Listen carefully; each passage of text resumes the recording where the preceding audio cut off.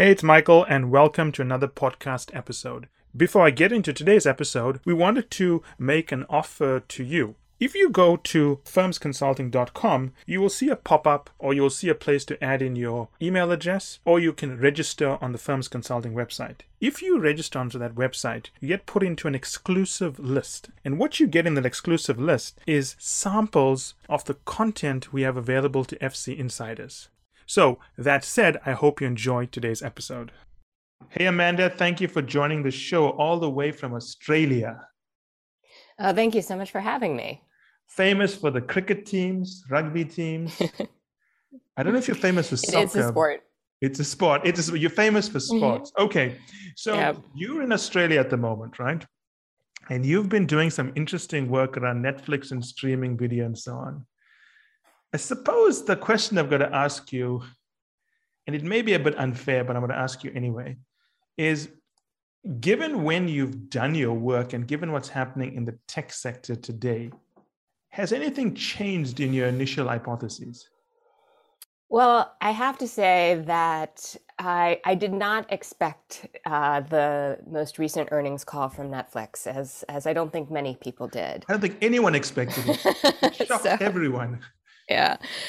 That said, my approach is not to wildly speculate about the future, but to look at kind of business fundamentals and pieces of the business and look to them to understand what next steps are. And so at this point, because when we're recording this, Netflix hasn't actually told us anything about these ads it's going to be adding to the service, right? I'm not going to speculate as to what that's going to look like, because I think it could look a lot of different ways. Part of me continues to wonder whether maybe they'll walk it back. But I think the book is about, or the research that I've been working on really over the last 5 years has been aimed at trying to understand subscriber-funded media. Right? Okay. So we have a long history of television and movies and other forms of media that were supported to be profitable in an ad-funded market. And what I understood was that the business of trying to get people to pay monthly is quite different than the business of trying to attract attention that can then be sold to advertisers. And so in that sense, the pieces of what I've been working on that are about subscriber funding remain solid. I think what we don't know is how the extent to which a subscriber funded only sector is going to continue to persist. Because in truth, sort of a lot of the thinking that's in this book that's making very distinctive arguments about how the business of subscriber funding and ad funding are quite different, even if video is being supplied. That's the part that left me most surprised about that Netflix announcement, because in my mind, adding and depending on how they do it, but any kind of traditional ad option there really undercuts what has been the opportunity, an unprecedented opportunity of their business. So we'll see. Okay, I like that answer. I'm going to unpack a few things for the audience so that they can follow along, okay? So I'm going to paraphrase what you said for the audience and let me know if I'm capturing this correctly. What you want to discuss and the work you've done is around understanding the economics and business fundamentals of a subscription-based model versus an advertising-based model. And what you're saying, and I agree with, is that the subscription-based model makes sense. There are big advantages there. For a long time, Netflix was the poster child for a subscription-based model. It has hit some rough winds. It may not be the poster child. It may be another company, but the subscription-based model is still sound and has some advantages. Is that a good way to paraphrase it? Yeah, I would say maybe not advantages as much as just differences, right? So there are things that subscriber funding is able to do that are different. The strategies behind the kind of content likely to be produced and what the aims of the services are different. So let's unpack that, because you made a comment that you were surprised they would go into advertising because it's a different ballgame. So what are the differences and why do you think that may create some problems for Netflix? Where this all started for me was I was I was studying the US television industry, and even pre-streaming, the way that digitization and the arrival of the internet and other things digital was changing the business. And what got me interested was the realization that, sort of, if you can think back, in the 1990s and before that, the reputation of television in the United States was not great, right? It Yes, was, I remember. The it may rise of have made a cable. lot of money globally, Yeah. right? It made a lot of money globally, but as a creative form, it was largely derided anyway. Yeah. And what was exciting to me about the arrival or enhancement of subscriber funded services, because we did have HBO in the early 2000s doing a lot of the same thing, was that a subscriber funded business model made it possible for different kind of creative to be commercially viable. It made it so that the priority didn't have to always be trying to get the most mass audience, because when you're always trying to get the most mass audience, it narrows the stories that can be told. And so that's the origin of this thinking. And so I've imagined that I've been doing this work in order to then eventually, which is sort of where I am now, look at the kind of content being created for the subscriber funded services and explore the ways in which it is different, that it wouldn't be created for an ad funded system. And so that's where my hesitancy about the wisdom of Netflix pivoting to ads appears. Because if the game is now about trying to have the most viewers or content that the most people are going to watch, that's very different than trying to develop content that really resonates with people, that provides deep satisfaction, because that deep satisfaction is the differentiator that leads people to be willing to pay. Okay, I like that. I'm going to unpack that again. So what you're saying is that when Netflix was funded by subscribers, individual consumers, they had to please the taste of consumers. But if you now shift to an ad-funded model, and we don't know what that's going to look like, but then they'd be pleasing the taste of companies like Procter & Gamble, Chevrolet, General Motors, the advertisers, and the kind of content you make that pleases these different audiences would be different. Is that a good way to paraphrase that? Somewhat. I think it's, if we look at, and you can see it in the way we continue to report about even the streaming industries, right? It's all about how many, right? Yes. And the assumption is that Squid Game is more important than a title that's not in the top 10, but that is the favorite show of, let's say, 18 to 25-year-old young women around the world, right? Like that show might not appear on, that's not necessarily a thing critics are going to be talking about, and the size of its audience isn't going to be massive. But access to, let's say, that title might be the thing that keeps those subscribers paying each month, right? That's the thing. Whether it's a kind of movie, like Netflix has done a lot of romantic comedies. Romantic comedies used to be a huge part of the box office and basically have disappeared. The business model of subscriber funding, both because they're incentivized to provide something that's different because people are going to pay, and because they can deliver on demand, which means they can service lots of different people at the same time with different content. And both of those are really good reasons for why the content on a streaming service, a subscriber funded one, should look different than what we see either at the box office, where we're trying to get the most butts in seats, or on a linear broadcast where the sole measure is how many eyeballs are watching that show, because those eyeballs will then watch the commercial. That makes sense. So what you're saying is that Netflix could have a highly fragmented audience base and it was profitable for them. But with the ad-based model, you don't really serve those small fragments of the customer base. And what you're saying there is that that kind of creativity will be missing? So that's where I'm uncertain about how Netflix is going to roll out commercials or advertising, Yes. and the reason that matters is because of their, I assume they will have the ability to serve different ads in different content. We And hope. so I can imagine Yes. that they may be offering the ability to buy access to certain kind of viewers regardless of what they're watching. And so one of the models I can imagine being more viable is something like a pre-roll ad. And so you've got attention, and it doesn't really matter what the show is, Yeah. so much as that people are watching.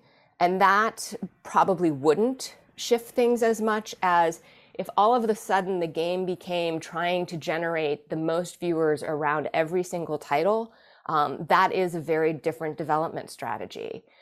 Admittedly, that is the one we kind of see coming from what I call the owned IP streamers. Yes. So services such as Disney Plus, HBO Max, Paramount Plus, those that are based on really the libraries of holdings of Hollywood studios. Now, I don't think we've seen a clear strategy that's differentiated for the particularities of the streaming market from them. While I think we have seen evidence from Netflix that they do think about things, or they break down the audience in ways that are different, and that they're looking for patterns of viewing, and that they're trying to create content at the intersection maybe of some of those tastes that aren't being developed generally in the mass space. But again, I think we are in a different moment than when I was writing the book in terms of the broader conversation around Netflix. Which is kind of peculiar because the conversation changed, but nothing else really did. Let me rephrase the question. What you're saying is very interesting, and I like it because you're thinking very differently from what I've seen the investment community say. For one, unless I've misread the temperature recently, the investment community seemed happy that Netflix was going down the ad route, and they thought it would be good for them. So my question to you is that, do you think advertising will be good for Netflix? And what format do you think that should take for it to be positive for Netflix? No, I don't think it will be good. I think right now... Oh, a definitive answer. I like that. You're definitely not an economist. I understand the thinking, right? On the surface, two business models are better than one, or two revenue streams are better than one. That seems indeed conventional thinking. The problem is if adding the second revenue stream erodes and compromises your first. And that's what I see happening. Netflix is in the marketplace, and I think there are a few reasons why I'm not quite in line with some of the conventional Hollywood thinking.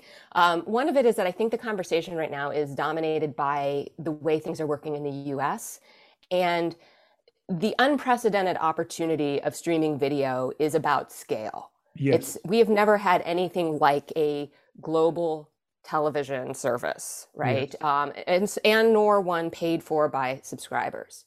So the reason the stock price should have probably been high is the bet on that opportunity. Yes, the growth potential. I think instead, the reason why the stock has always been overpriced, and it's been overpriced for so long I'd kind of forgotten about it, to be honest. It was part of that moment in the early 2000s when sort of anything tech or internet-y we threw money at, and that's sure, but we didn't know anything really about the dynamics of the streaming business then. Yes. And actually, we still know stunningly little. All we know now is that the legacy players are going to play in this space too, which we probably could have guessed, in the early 2000s. Yes. So all the streamers are not actually as interchangeable as I think they are imagined to be. Yeah. If I've just done some recent work on analyzing the libraries to really understand to try to understand Netflix's global strategy. And we compared 17 different libraries, or libraries in 17 different countries, Netflix all, just to sort of see how much similarity, how much difference, where are the libraries coming from. And it's really reveals some of the major differences. Netflix's library of the 17 countries, which are all major subscribing countries, Yes. only 40% of the content in the Netflix libraries comes from the US. What Netflix is offering is a much more cosmopolitan video service. So almost 80 different countries are represented in most Netflix libraries. That's very different than what Disney Plus, HBO Max, Paramount Plus are offering, right? And that might not show up in the US market in terms of consumer behavior. But when you start looking around the world, and again, the play here is scale. The scale is not in the US. Yes. And so when you look around the world and you have subscribers who are choosing among these services, the Disney Plus, HBO Max, Paramount Plus, they're small, much smaller libraries, and they're overwhelmingly US made content, right? Yes. Made for the world, mind you, but that's what you're getting. Those services to the internet, to the subscriber outside the US, are much more interchangeable. Whereas Netflix is a much broader library in terms of the number of titles. So it has much deeper children's offerings, doco offerings, as well as the scripted fiction. And it's doing that work of making it possible to access video content that's been produced around the world. Now, is everybody going to want that? No. Is the catalog big enough that people who aren't interested in it can still find plenty sort of conventional US-ish content? Arguably. I mean, at a title level, Netflix has as much US content as the other services. So I think, so to come back to your question, sorry, if we're looking at the conversation right now, I think it's very much being driven by how these dynamics feel in the United States Yes. when it's actually the global market for the services that is where the real opportunity lies. That makes sense to me. Intuitively, I know that Netflix has a deep library of international content. Being a consumer of most of the streaming services, I know it's probably deeper than anyone else. The only one else that seems to have international content of that scale is probably Amazon Prime Video, but it's nowhere near as deep as Netflix. So what you're saying here is that a lot of Netflix's strategy and thinking is being driven by US investors, but Netflix's play seems to be growth in international markets through this deep library of international content. Is that a good way of paraphrasing it? I think that's what the advantage in the marketplace Netflix currently has, is that relationship globally is far more advanced than the other similar streaming services. And Netflix does seem to have reached some level of saturation in the US, Canada, UK, Australia, and so on. So any growth they would want absolutely would have to come internationally. So coming back to advertising, does advertising help them with that international play, or do you feel it pulls them away from it? Unless they've been working on, developing a global advertising product for a few years, which no one knows about. So they're a very quiet company, so it's possible. The challenge to adding ads to that is that, the particularities of selling advertising are a bit different every single country, right? So again, the unprecedented opportunity was being a national boundaryless direct-to-consumer service. And they've certainly, there've been all kinds of challenges in just doing that and kind of figuring out payments in countries that don't have strong credit card practices and so on and so forth. Like, it's not a small amount of work just to do that. I think anyone who's advocating for introducing advertising to the mix is not necessarily recognizing the considerable cost that comes with that in terms of building that ad infrastructure. So, whether those costs on top of potentially diluting your market differentiation. And these are all significant, ways in which an addition to advertising is not a clear strategy win. You've actually said something very insightful. I want to just zoom in on that for the audience. When the market has been talking about Netflix going to advertising because Netflix mentioned it, one of the things I've not seen written about anywhere is, has Netflix been working on this for the last 3 or 4 years? Or did they just say this and they've started working on it? Because as you say, it's one thing to start rushing to put together an ad system that's untested versus having put in place the entire infrastructure over the last 4 years and tested it. Yeah. Because it can be a very, very bad experience if you just throw something in at the last minute. There's that. And I think the other factor that I don't know if it's been fully considered is that there's not new advertising money sitting out there. Yes. We saw this in the last decade with, what was print. So yes, sort of quote unquote digital advertising, let's call it search and social, because that's mostly what it is. Search and social have become a major place that ad money is spent. All of that money, or most all of that money, came from somewhere else. It came from direct to home, things like the yellow page phone books we used to have, and mostly it came from what was the print industry. The creation of ads on Netflix, that money is not going to be new money to the market. So they have to pull money from somewhere. That money is going to probably come out of television. And so that's less of a problem for Netflix. That's much more of a problem for the companies, the legacy companies that, yes, are now in streaming, but also are reliant on revenue that's coming in from broadcast and from cable. So I think, again, like this, in many ways, this feels like a repeat. And we didn't learn the lesson, right, of those heady days around, let's say, 2005, when it's just like, oh, advertisers will pay for it. Yeah. It will be wonderful. No, just no. If we look around the globe and the 20-year horizons of ad spending, although where those ad dollars go has changed, relatively the amount of money that's being spent on advertising hasn't.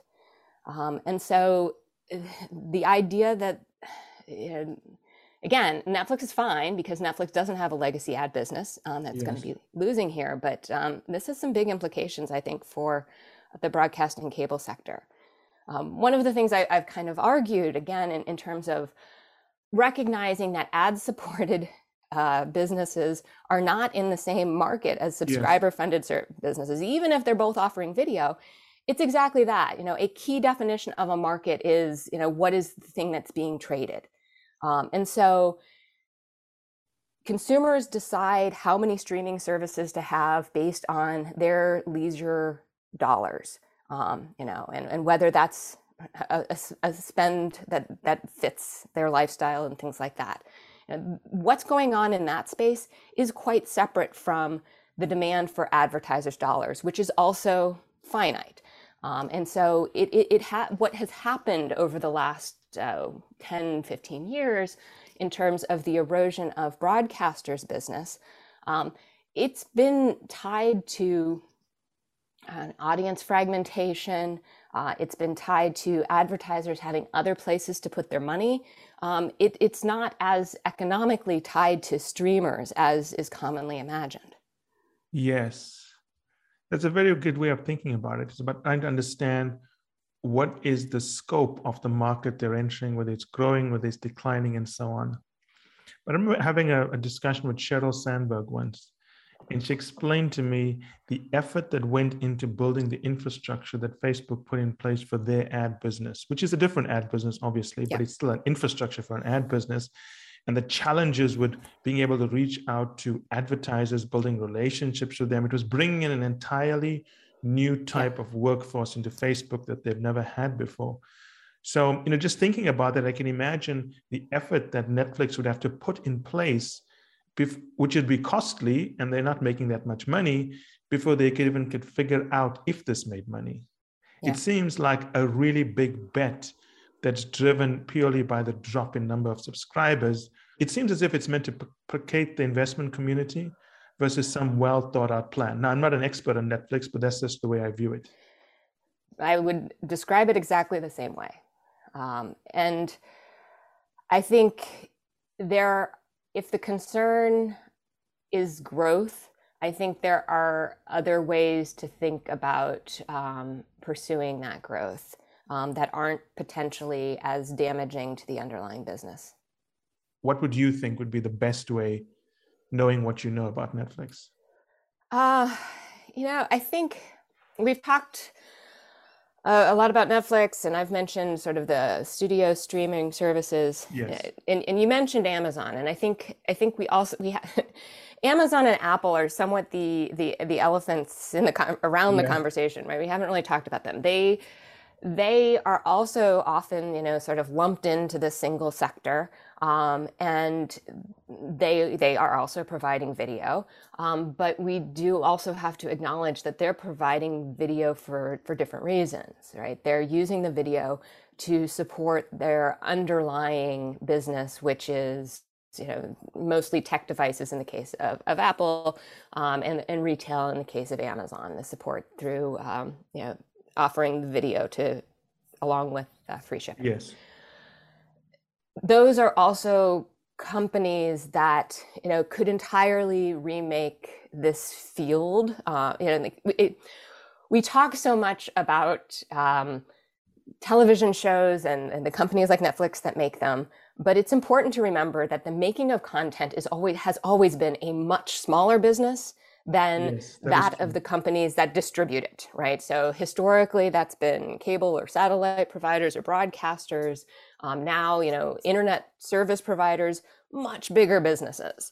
And the extent to which Apple and Amazon, if they are quietly putting infrastructure pieces in place that will likely have really significant implications for these companies that are just making and distributing television shows and movies, right? So whether that's the television sets that they're building in the case of Amazon, Apple already has plenty of devices.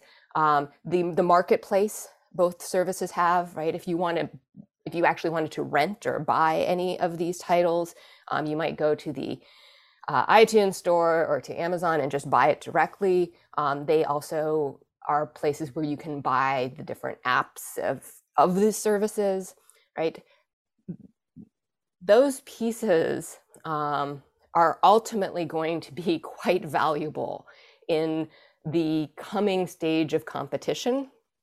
And so even though, let's say, it looks right now that the video business isn't the central concern of either of those companies, I think the other thing to keep in mind is that at any point they could choose to change that dynamic. And so I think I read perhaps some of the investor skepticism as a recognition of that as well.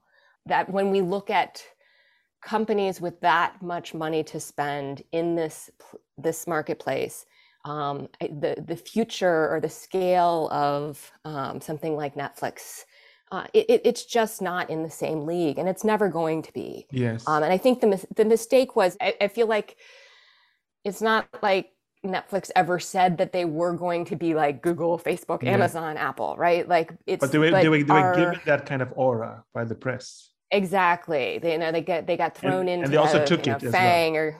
Yes. Oh, well, yes. I mean, I guess, how can you not? It's so flattering. If you're going to drive the stock price up, okay.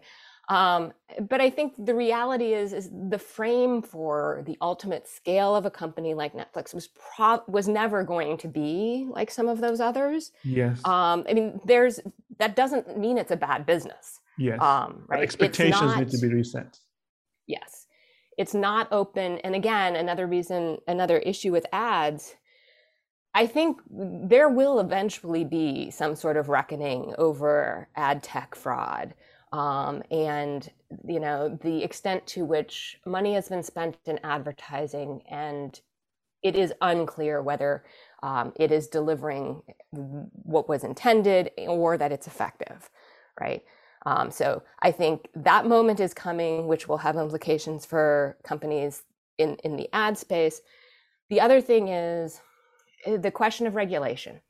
And I think the reasons that companies like Facebook and Amazon and Google are in regulator sites are very much connected to the consequences, the competitive consequences of being ad-based, right? If your product is all about trying to be in front of a consumer longer, that leads you, let's say in the case of Facebook, perhaps to prioritize controversial content or all of that stuff. And whether or not any regulation ultimately comes down because of that, I think an advantage that the pure subscriber space has is that it has rightfully not been implicated in that. Part of the beauty of the subscriber funded services is the relative purity of their business model compared to many other media business models, right? We provide content. If you like it, you pay for it, right?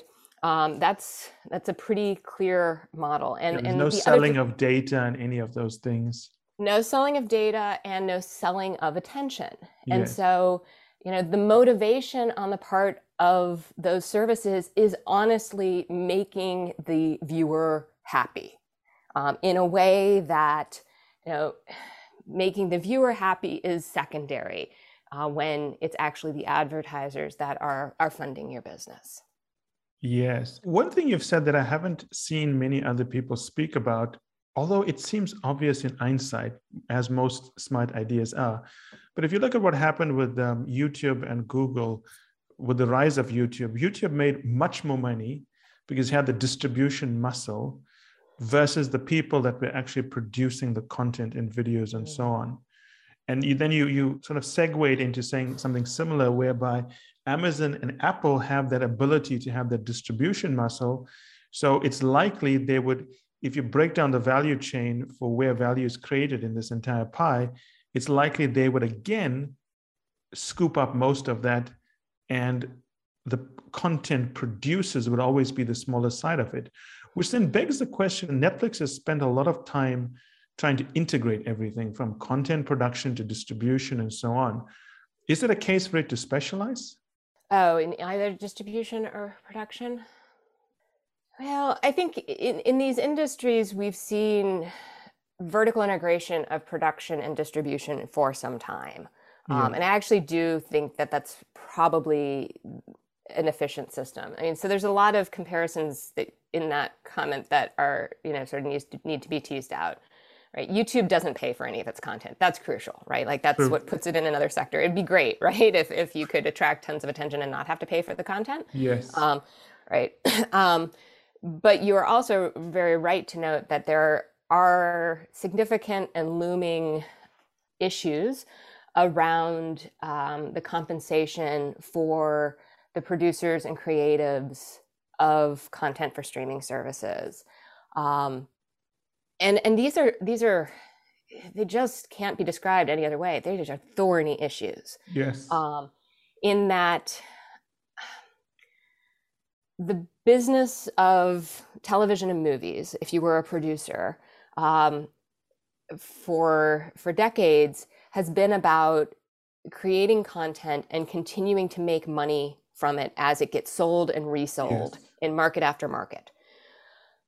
The notion of streaming, the idea of having a catalog available and you can watch things whenever, works completely contrary to a windowing model. And also making the thing that's sold a bundle of content, right? Or what is the streaming service? But you buy access to the bundle of content. Yes.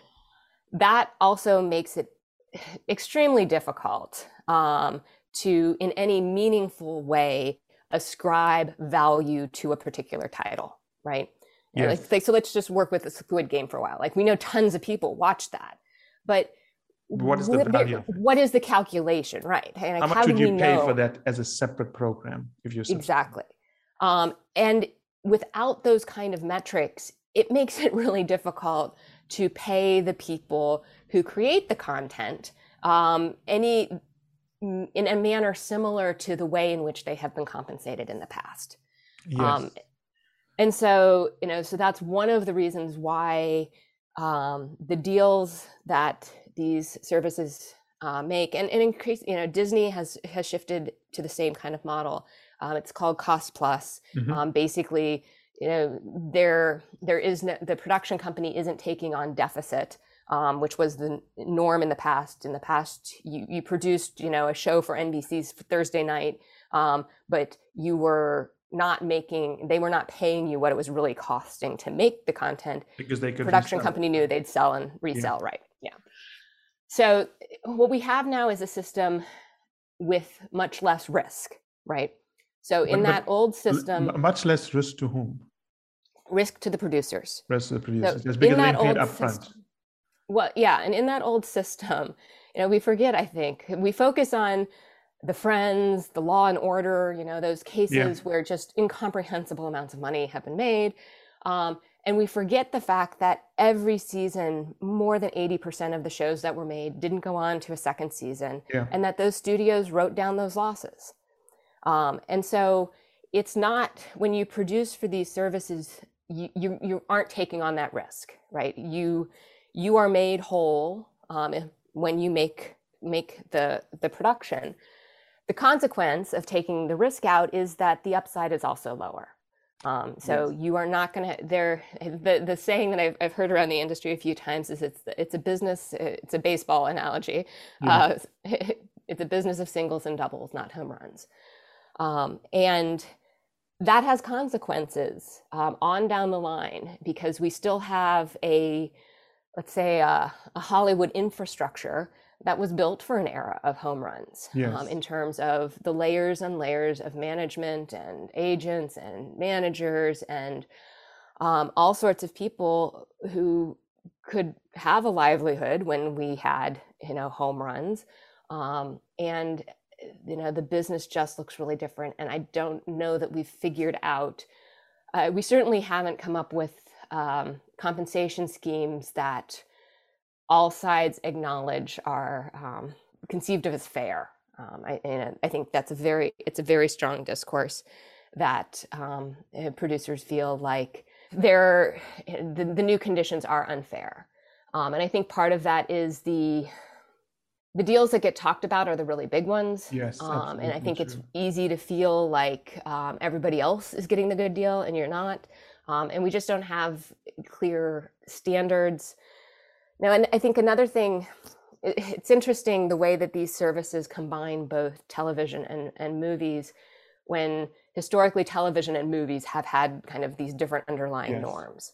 So in television, let's say, again, in the 1990s, if you were producing, pretty much every hour-long drama on a broadcast network had roughly the same budget. Like if you had a bunch of star power over time, those budgets would creep up. But basically, everything was the same. In film, we've always had variation, right? You had blockbusters, but you also had small indies.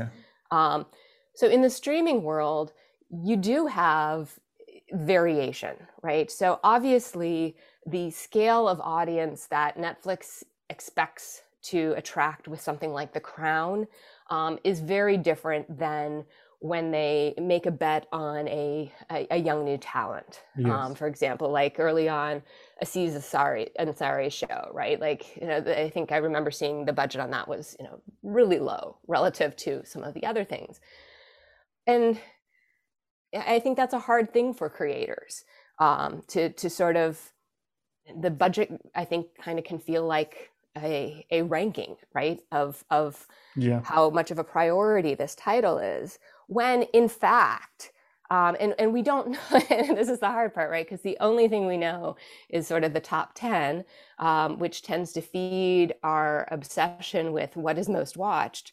I think it's actually, and when I think about the titles that keep me subscribing to services, it's rarely the buzzy, most watched things. I would agree with that.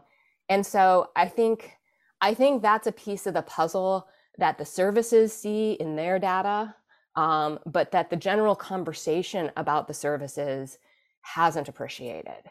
So looking back at these big numbers being bandied around everywhere you go, whether it's London, whether it's Atlanta, whether it's Toronto, Vancouver, LA, and so on, the big production centers in the world, it seems like there's a lot of money being thrown around. A lot of people are working. Everyone's booked out. Trailers are always backed out and everyone's working. But the argument you're making, it's a good argument, is that while a lot of money is being spent, it's being spent on so much content that if you average it out, less than before is being spent per a production? Oh, no, because budgets have gone up so much. I mean, beginning in the 2000s, and sort of what's a normal budget? Maybe let me rephrase the question. Yeah. So before you said that creative story was unfair, why do they think it's unfair if there's even more money being thrown at them? I don't know that there's even more money being thrown, right? So the norm was, let's say in the US, a 22 episode per year series. And there were, union minimums. It was obvious what everyone was making, that sort of thing.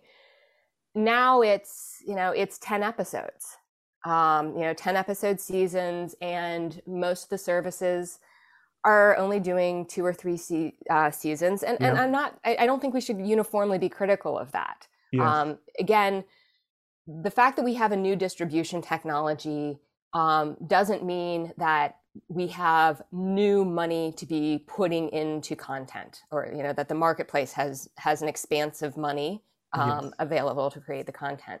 So there's a trade-off. So on one hand, I think there are a lot of titles that never would have been made that are being made right now.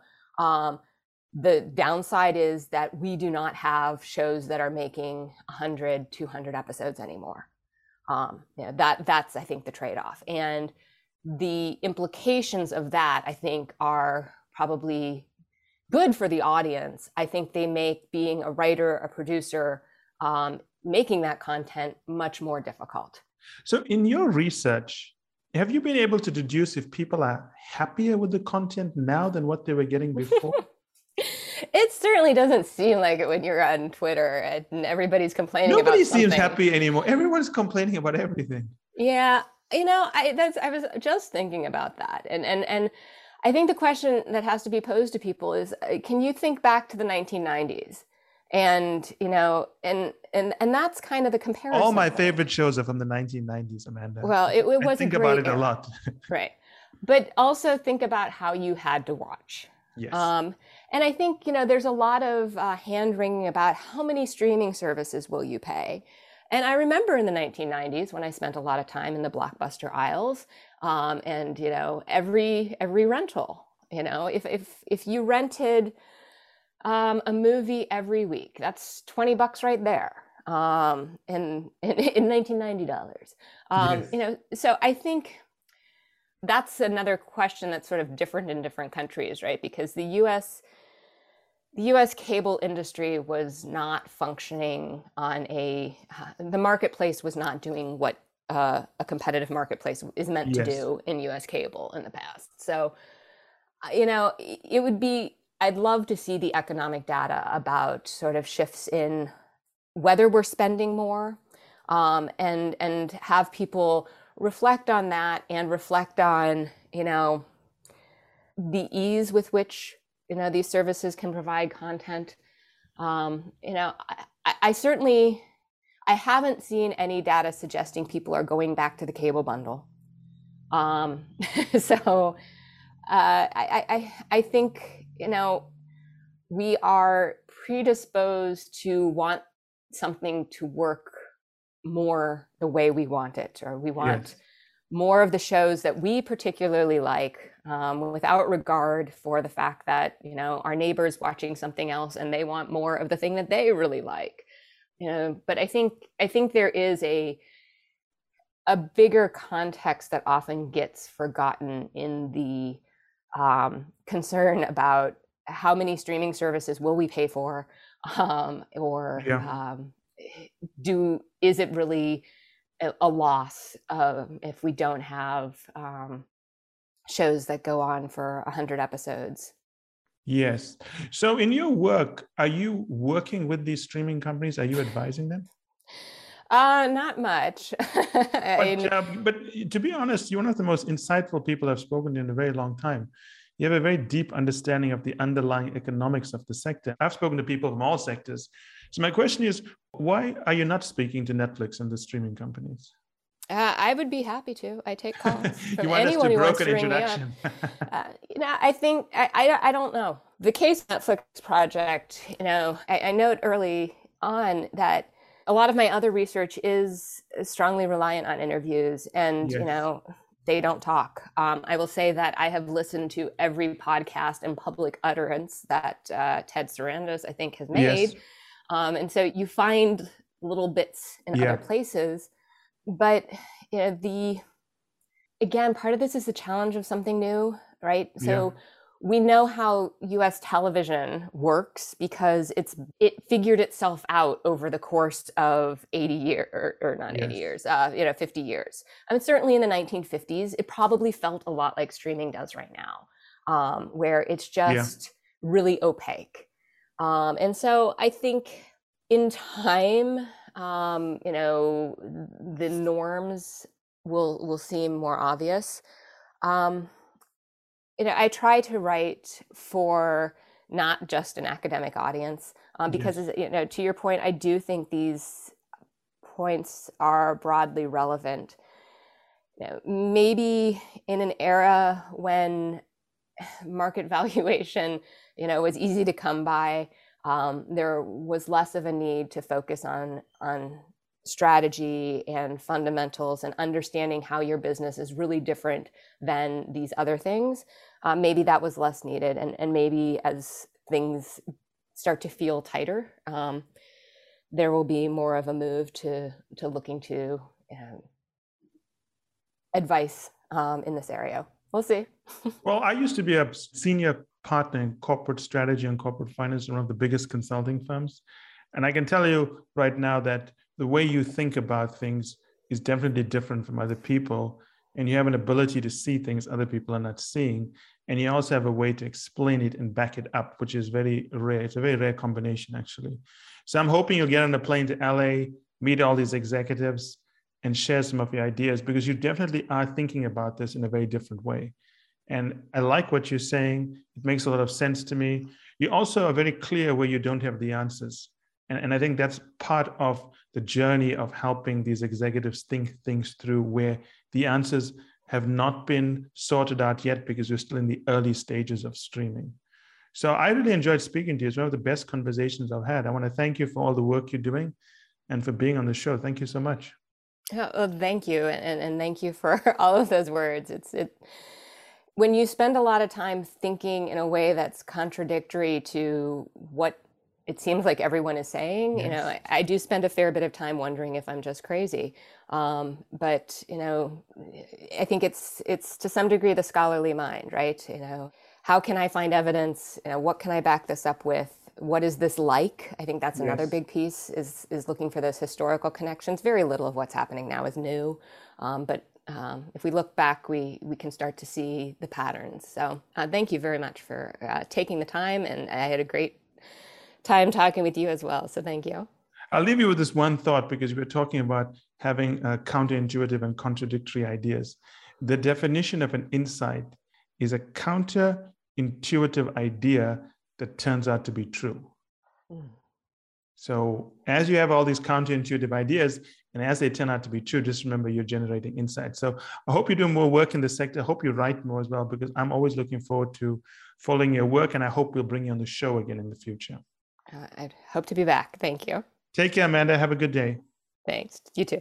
And that's it for today's episode. I hope you enjoyed it as much as I enjoyed doing the episode. Finally, I want you to remember that the only way to get access to our special offers, the only way to get our special pricing, and the only way to get samples of our content is to join the list on firmsconsulting.com. It's the only way also to get access to our unique advanced content that we make available to insiders. So if you want to get a sneak peek of things, test it out, see what's in there, this is the place to go. And finally, I want to thank you again for making us one of the largest podcast channels around the world for careers and for the 2 million downloads and counting.